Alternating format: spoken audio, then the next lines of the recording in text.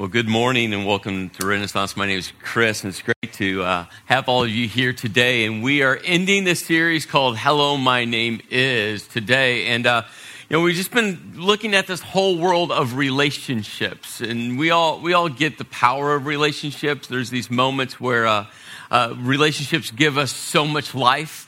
I mean, some of our best moments that we've already lived through and experienced, we think about moments that have given us joy and such positive memories. It's all centered around people. And some of the most intense moments of our life that have created so much angst and tension and anger and darkness has been centered around people. And as I was thinking about how do we bring this all to a close? How do we just kind of like wrap this series up? Because guess what? Tomorrow we're going to wake up and there's going to be another moment that brings us joy and it's going to be attached to people. And there's going to be another moment that creates tension and it's going to be attached to people. And so, relationships, just because we did a 6-week series doesn't mean our relationships are perfect now. I mean, we're not that good, right? And so I started thinking about the storyline of the Bible. I mean, that common storyline that really brings the entire Bible together is that storyline that really simplifies the Bible. And I mean, there's complicated parts of the Bible, and for thousands and thousands of years, there's been great minds and great theologians that have debated doctrinal issues in the Bible. Well, I'm not talking about those issues. I'm talking about if we simplify the entire storyline of the Bible, it really comes down to this. God desperately wants a relationship with us. God, the creator, wants a relationship with his creation. And you see that storyline throughout the entire Bible as God desperately wants to connect with us. And God desperately wants us to have him as a part of our lives. So much so that God, the Son, decided to come down here to this earth and become man to die so that everyone would have an opportunity to have a relationship with God. Not just in our dash, but for all eternity. And as I was thinking about God the Son, Jesus, there's one relationship that he had here on this earth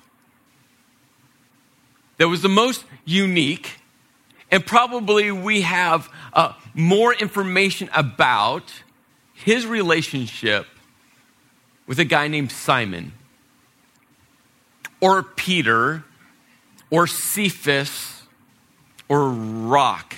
You can call him whatever you want. I prefer the name Rock. That's just an awesome name.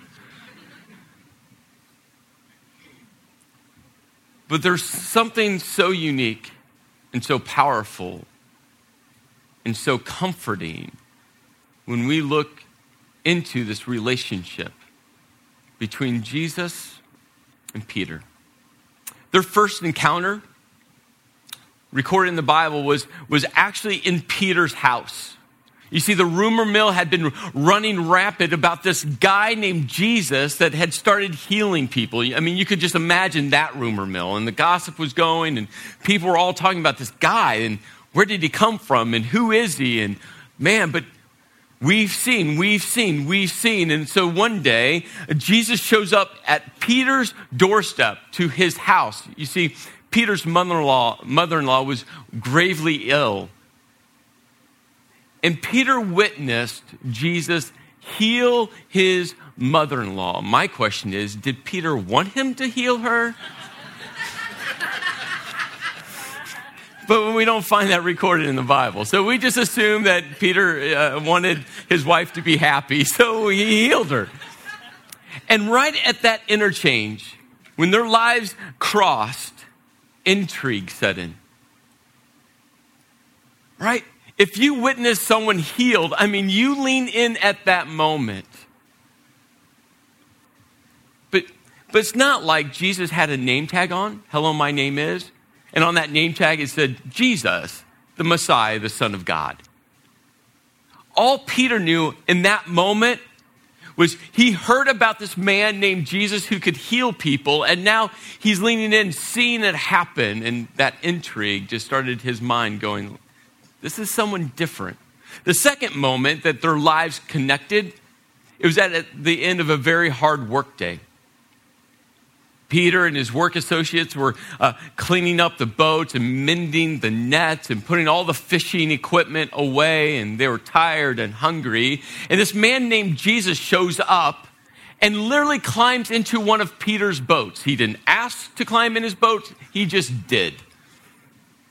And then he said, hey, Peter, can you move the boat just off the shore a little bit? You see, there's a crowd of people that had gathered to lean into this man named Jesus because, again, the rumor mill had been running, and Jesus wanted to teach. Whether Peter wanted to or not, I think Peter just kind of felt like there's this debt of gratitude because he did heal his mother-in-law, and so he moved the boat off the shore a little bit.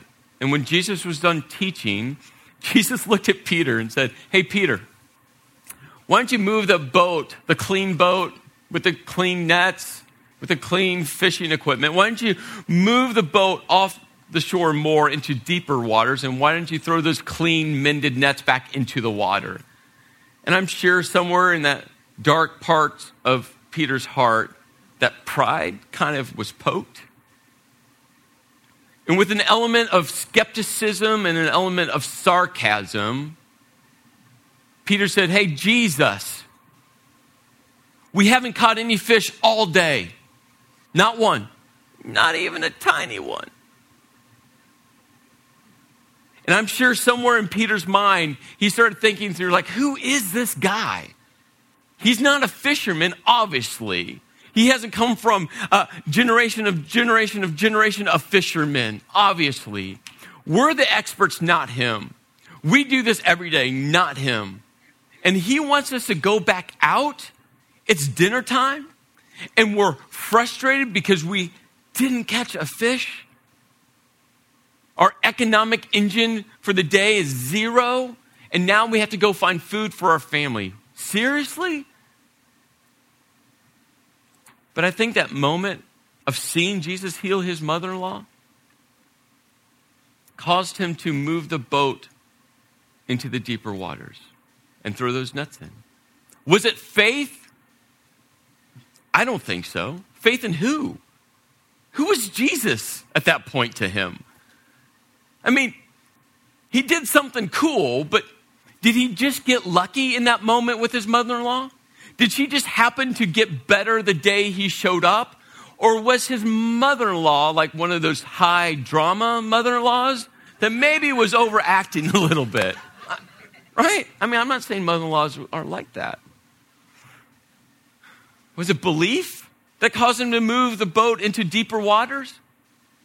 Belief in what? And belief in who? Jesus was this strange guy that was doing some cool things that people were talking about. I think it was curiosity mixed with skepticism and a little sarcasm. Let's see what Jesus has up his sleeve. Is he a one-trick pony? Or is there something more to him? So they took those clean nets and they threw them back into the water and they caught fish. Not one, not a few, not a good day's catch, but so many fish that Peter screamed back to the shore to have one of his associates bring another boat out. So many fish that when they started bringing them into both boats began to sink. So many fish that they kind of just barely made it back to the shore without the boats going under. And then Jesus, as Peter's getting out of the boat, probably on one side, he's like, wow, we got fish. And wow, how did he know? Jesus said to Peter, don't be afraid. Fear? Peter might have been a lot of things, but he's a fisherman. He's not a coward. He's not timid. You couldn't thrive as a fisherman and be fearful. Impossible.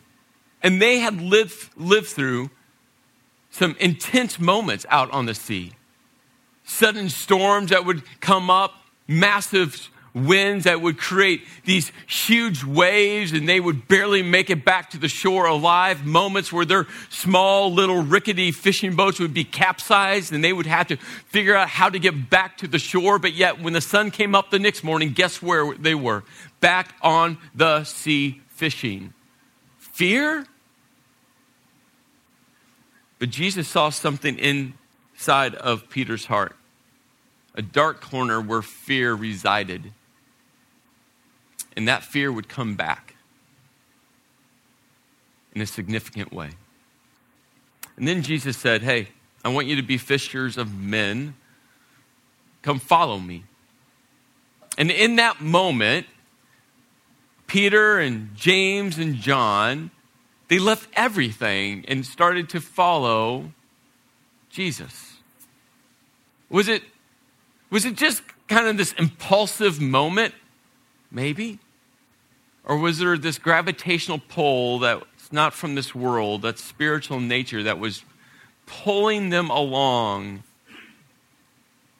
with some curiosity and a whole lot of skepticism? So they started to follow Jesus. And over the next days, they witnessed Jesus reach out and literally touch a man with this highly infectious disease and heal him. They listened to Jesus teach and poke at the religious rulers and elite, and they loved that. They witnessed a guy that couldn't walk, and all of a sudden, before their eyes, Jesus healed him, and he started to walk.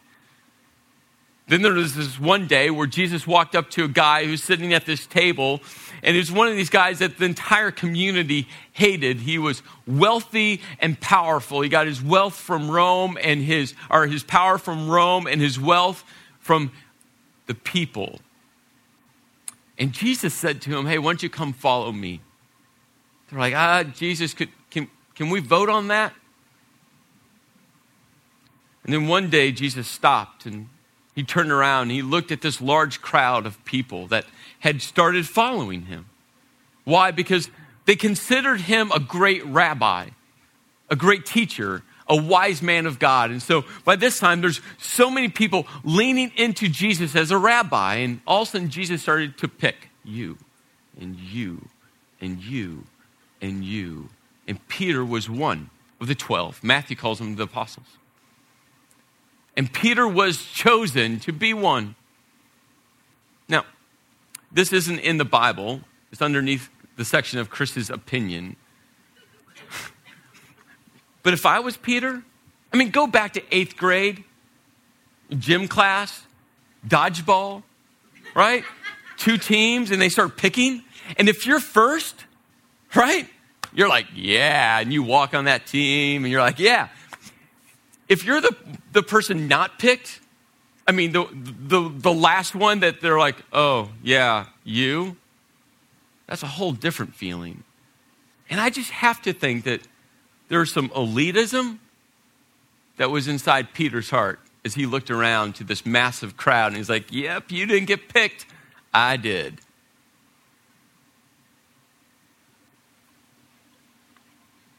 One day, Jesus was in a house teaching. And a lady shows up with the words scorn and shame and scandal written all over her. And he starts to have a conversation with this lady. What was her name, you ask? Well, the name given in the Bible of what they called her was sinner. And as Jesus is having this conversation, looking her in the eyes, which communicated to everyone around that he saw her value, he saw her worth. He looked past the scorn and the shame and the scandal and her sin. All of a sudden, Jesus, as he's looking at her in the eyes, he starts talking to Peter. Think about that moment. And as he's looking at this woman, he lets Peter know how deficient he is in the area of love. And that would come back later on in a significant way. One day, Peter wanted to test Jesus.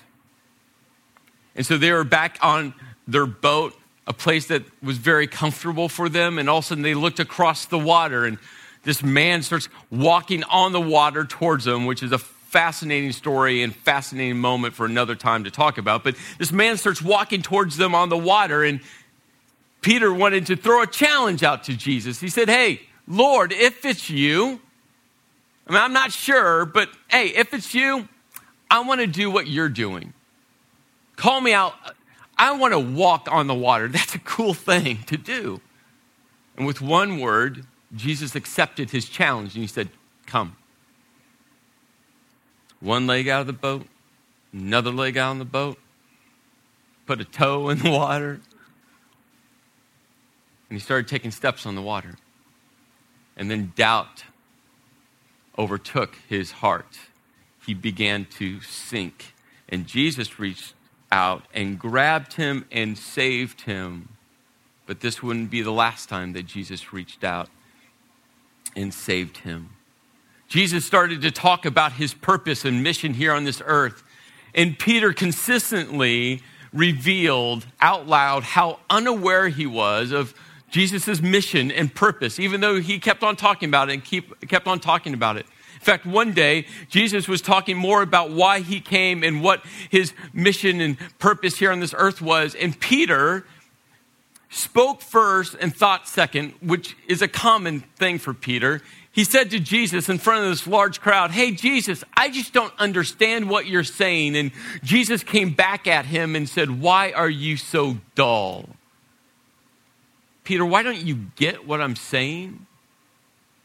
Peter, why aren't you connecting my words to my actions? Peter became Jesus' antagonist as Jesus ramped up his teaching about his purpose and why he came, especially about his death. One day, Peter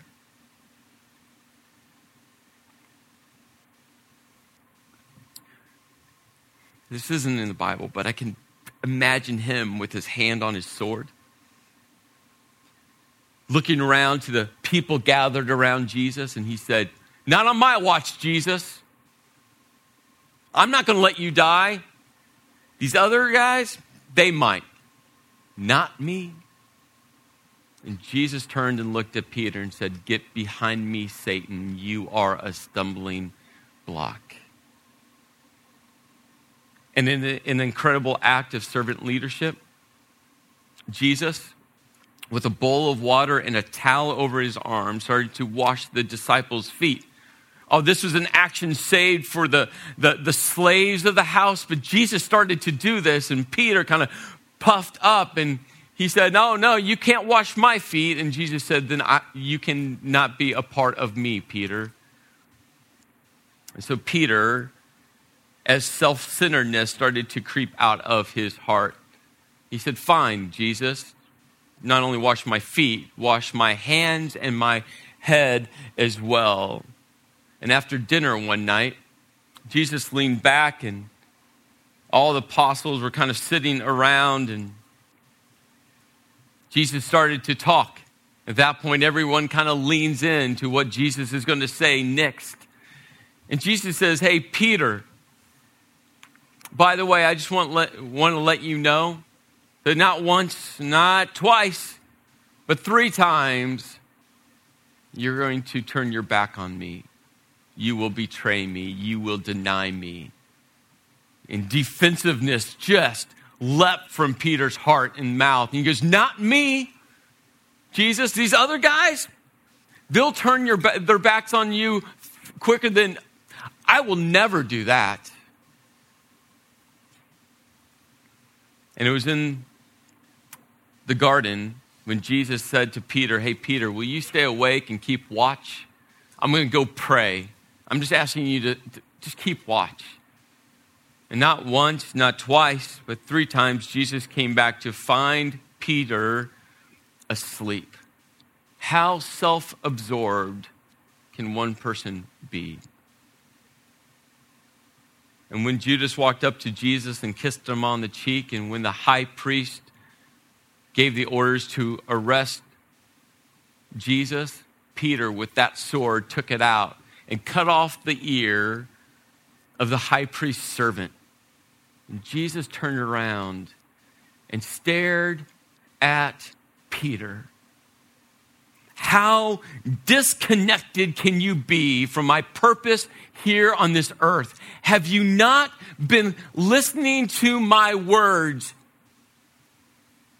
And when Jesus was being led to be put on trial, where was Peter? Not walking beside him, not walking a few steps behind him. He reluctantly walked in the shadows, watching from a distance. And when a teenage servant girl walked up to Peter and said, "Hey, aren't you one of them?" Peter said, "No." Coward. A teenage servant girl, what's she going to do to him? Like scream in a high-pitched voice? When someone else walked up to Peter and said, no, really, you're one of them. Peter said, "No." Liar. And when Malchus, a relative of the servant whose ear Peter had just cut off, walked up to him and said, no, really, you're the guy in the garden with Jesus, did the sword ear thing, like you're him? Peter denied it. Traitor. And when Jesus hung on the cross, where was Peter? I mean, Mary, Jesus' mother, was there, and Mary's sister was there, and Mary Magdalene was there, and Mary, the wife of Clopas, was there. It was a Mary convention, right? I mean, they're all there. And John, the beloved, was there. Where was Peter? Leaver. And when word got out that the tomb was empty, that Jesus wasn't in the tomb, Peter wasn't the first one there. He didn't run quite that fast. But when he got there and walked into the tomb and saw that it was empty, he left confused. Now, did Peter do some things right? A few? I mean, he was the first one to claim that Jesus was the Messiah. I don't think he really knew what he was saying. He was just the guy who always spoke first. And it was Peter that Jesus looked at and changed his name from Simon to Peter, Cephas, which means rock. And it was Jesus who says, "Upon this rock I will build my church." Oh, there's a few positive moments. But you see, I pause and I think about this relationship.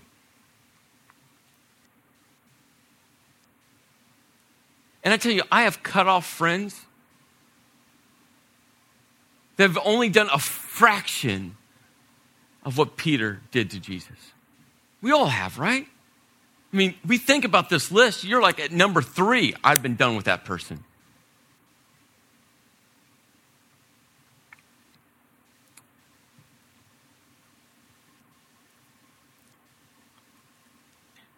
And then we find Peter. In these days after people had started to see Jesus alive,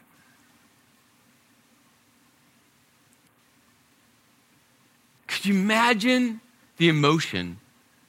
Could you imagine the confusion? No, we saw him die. No, yep, we saw him in the tomb. No, he was dead. And now they're like, yeah, I talked with him. Yeah, I saw him. Yeah, I touched him. Yeah. Could you imagine what people were saying and thinking and processing? And usually in these intense moments of life, these moments that are overwhelming, these moments that push us back on our heels, these moments that we can't quite get our arms around, usually our human nature is to go back to that comfort place, that place we know best. So where did Peter and a few of the other apostles go? They went back to their roots, to their fishing boat. That was safe. That was home. That's what they knew. And so they were on their fishing boat, and all of a sudden they looked at the shore, and guess who was standing there? Jesus. And guess what Jesus said to them after another day of not catching fish? Maybe they weren't really good fishermen. Jesus said, hey, throw those nets back in and see what happens. And this time, Peter didn't come back at Jesus. He just threw the nets back in. And they caught fish. They went back to the shore, and Jesus had built a fire, and they started to eat dinner together. And when you put yourself in Peter's shoes, could you just imagine the emotion and the tension and the guilt? I mean, I wonder if Peter just sat there that whole dinner just thinking to himself, oh, what's he going to say to me? What's he going to say to me? What's he going to say to me? Man, I'm a jerk. And in front of everyone, like Jesus had done so many other times, he turned to Peter. And put yourself for a minute into Jesus' shoes. Not Jesus, the Son of God, just Jesus, the man. If you were Jesus looking at a friend that had done all those things to you, what would you say to that person? If you had one question, what would that one question be? Where were you? Where were you when I needed you? Where were you when I was going through one of the most difficult moments of my life? Where were you? I thought we were friends. I thought you cared for me.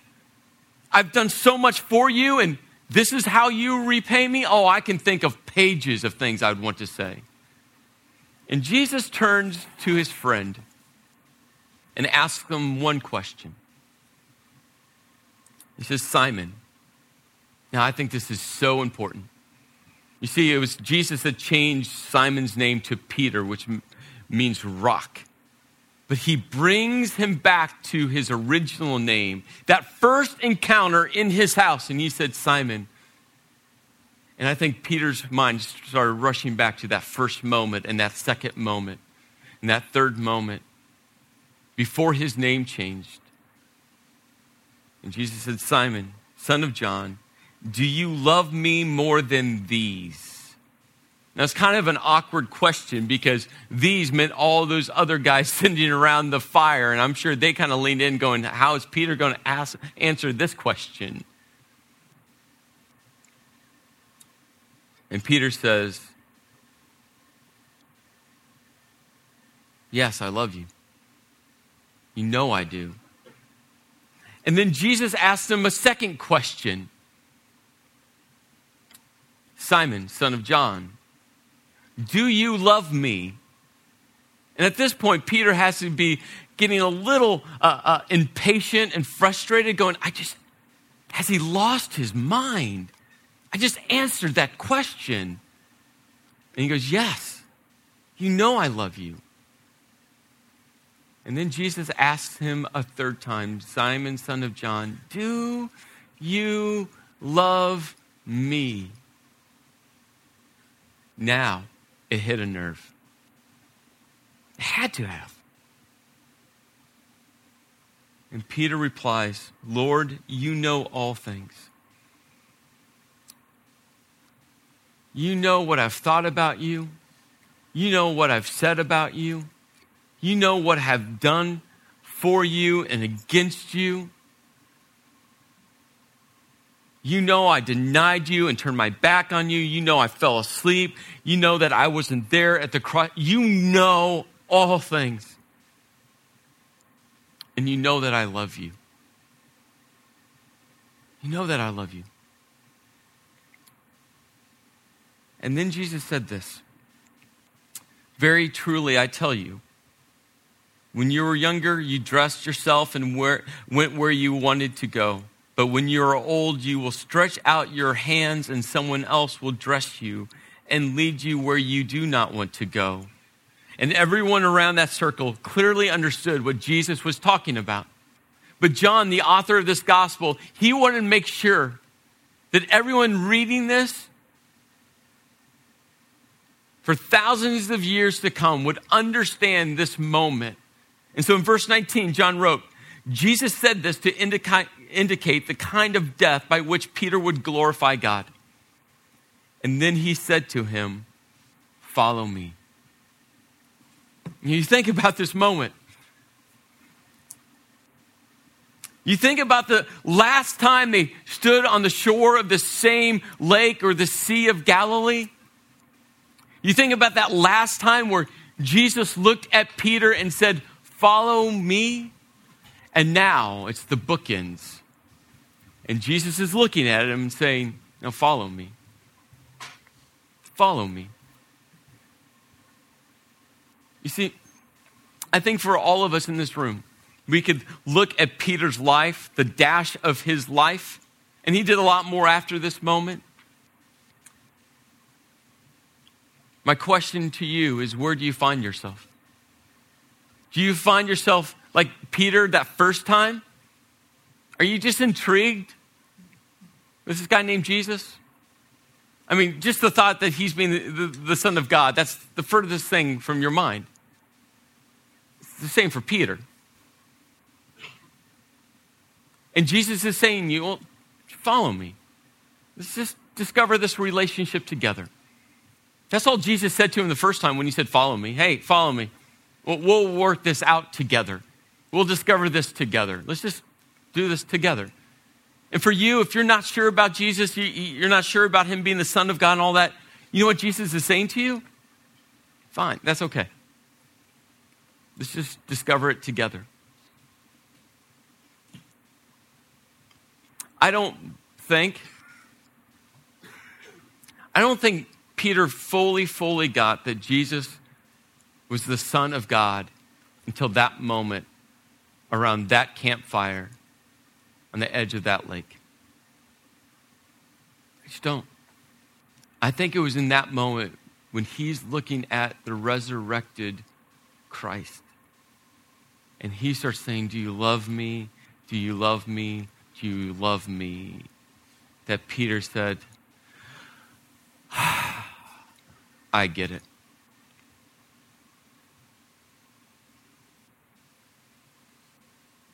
I get it. And maybe for you, it's been that type of journey for you spiritually. And maybe, just maybe today, you're sitting there going, I think I get it. And what's amazing is Jesus did it all on the cross. The word is a big churchy word, the word salvation. All it means is that you turn and you trust in Jesus. And what's great about salvation is you can't do anything to earn it or get it. It's been done for you. It's Peter sitting on a rock on the shore and Jesus saying, yeah, no, do you love me? Love's being extended to you, but do you love me? And that's what he's saying to you. If you haven't turned in and trusted in Jesus, he's just saying to you, no, do you love me? I love you. Do you love me? And maybe for you, you're at that place where Jesus is looking at you saying, okay, I know you love me. Now it's time to join me in my mission and purpose. Follow me. You see, that last follow me was literally translated, keep following me. It's this ongoing, active pursuit. Jesus was saying to Peter, okay, Peter, now that I know you love me, now that I know that you get why I came, now, Peter, guess what? Follow me.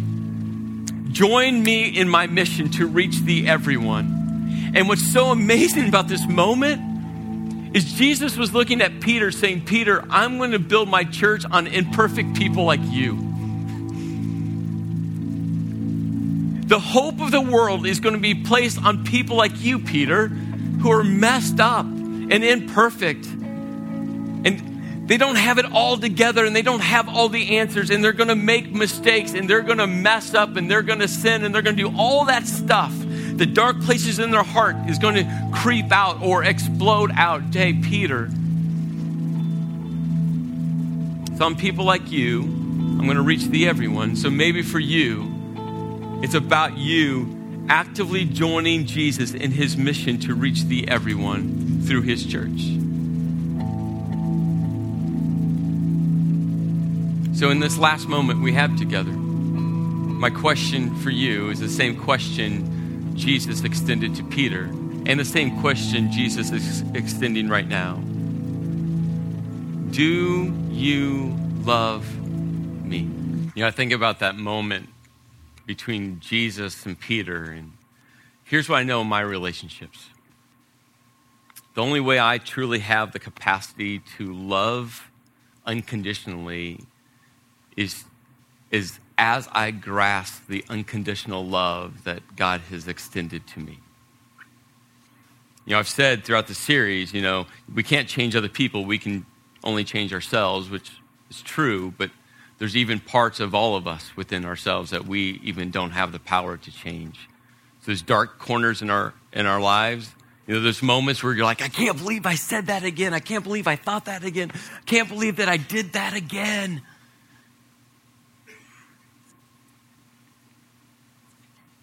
And that's where Jesus changes our hearts from the inside out. And I know I don't truly have the capacity to extend forgiveness to the length and depth that God has extended to me.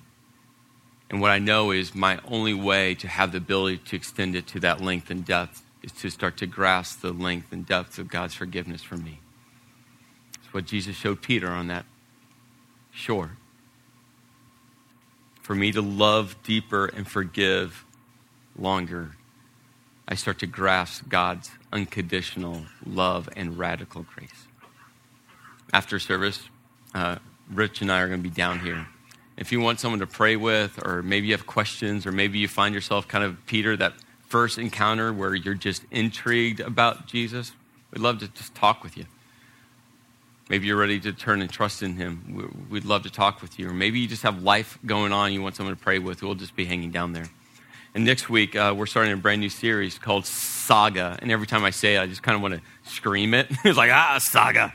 But it's just sharing. But it's all about, our story and God's story, and how there's being scripted right now in every one of our individual lives, this amazing storyline, and there's pages left to be filled. And God wants to elevate our stories in such an amazing way. And so we're going to be looking at that through the lenses of a king in the Old Testament. And so we have invite cards throughout this the Opera House. So grab a stack of them. They're small business cards, so you can slip them in your pocket or wallet or purse or wherever. And that begins next week. Well, let me pray, and we will be done. Lord, thank you for our time. And thank you for redeeming our relationships, and to grasp the significance of your love and the forgiveness that you have extended to all of us. And may we, as we grasp that, extend that and give that to the people that we connect with. In your name I pray. Amen.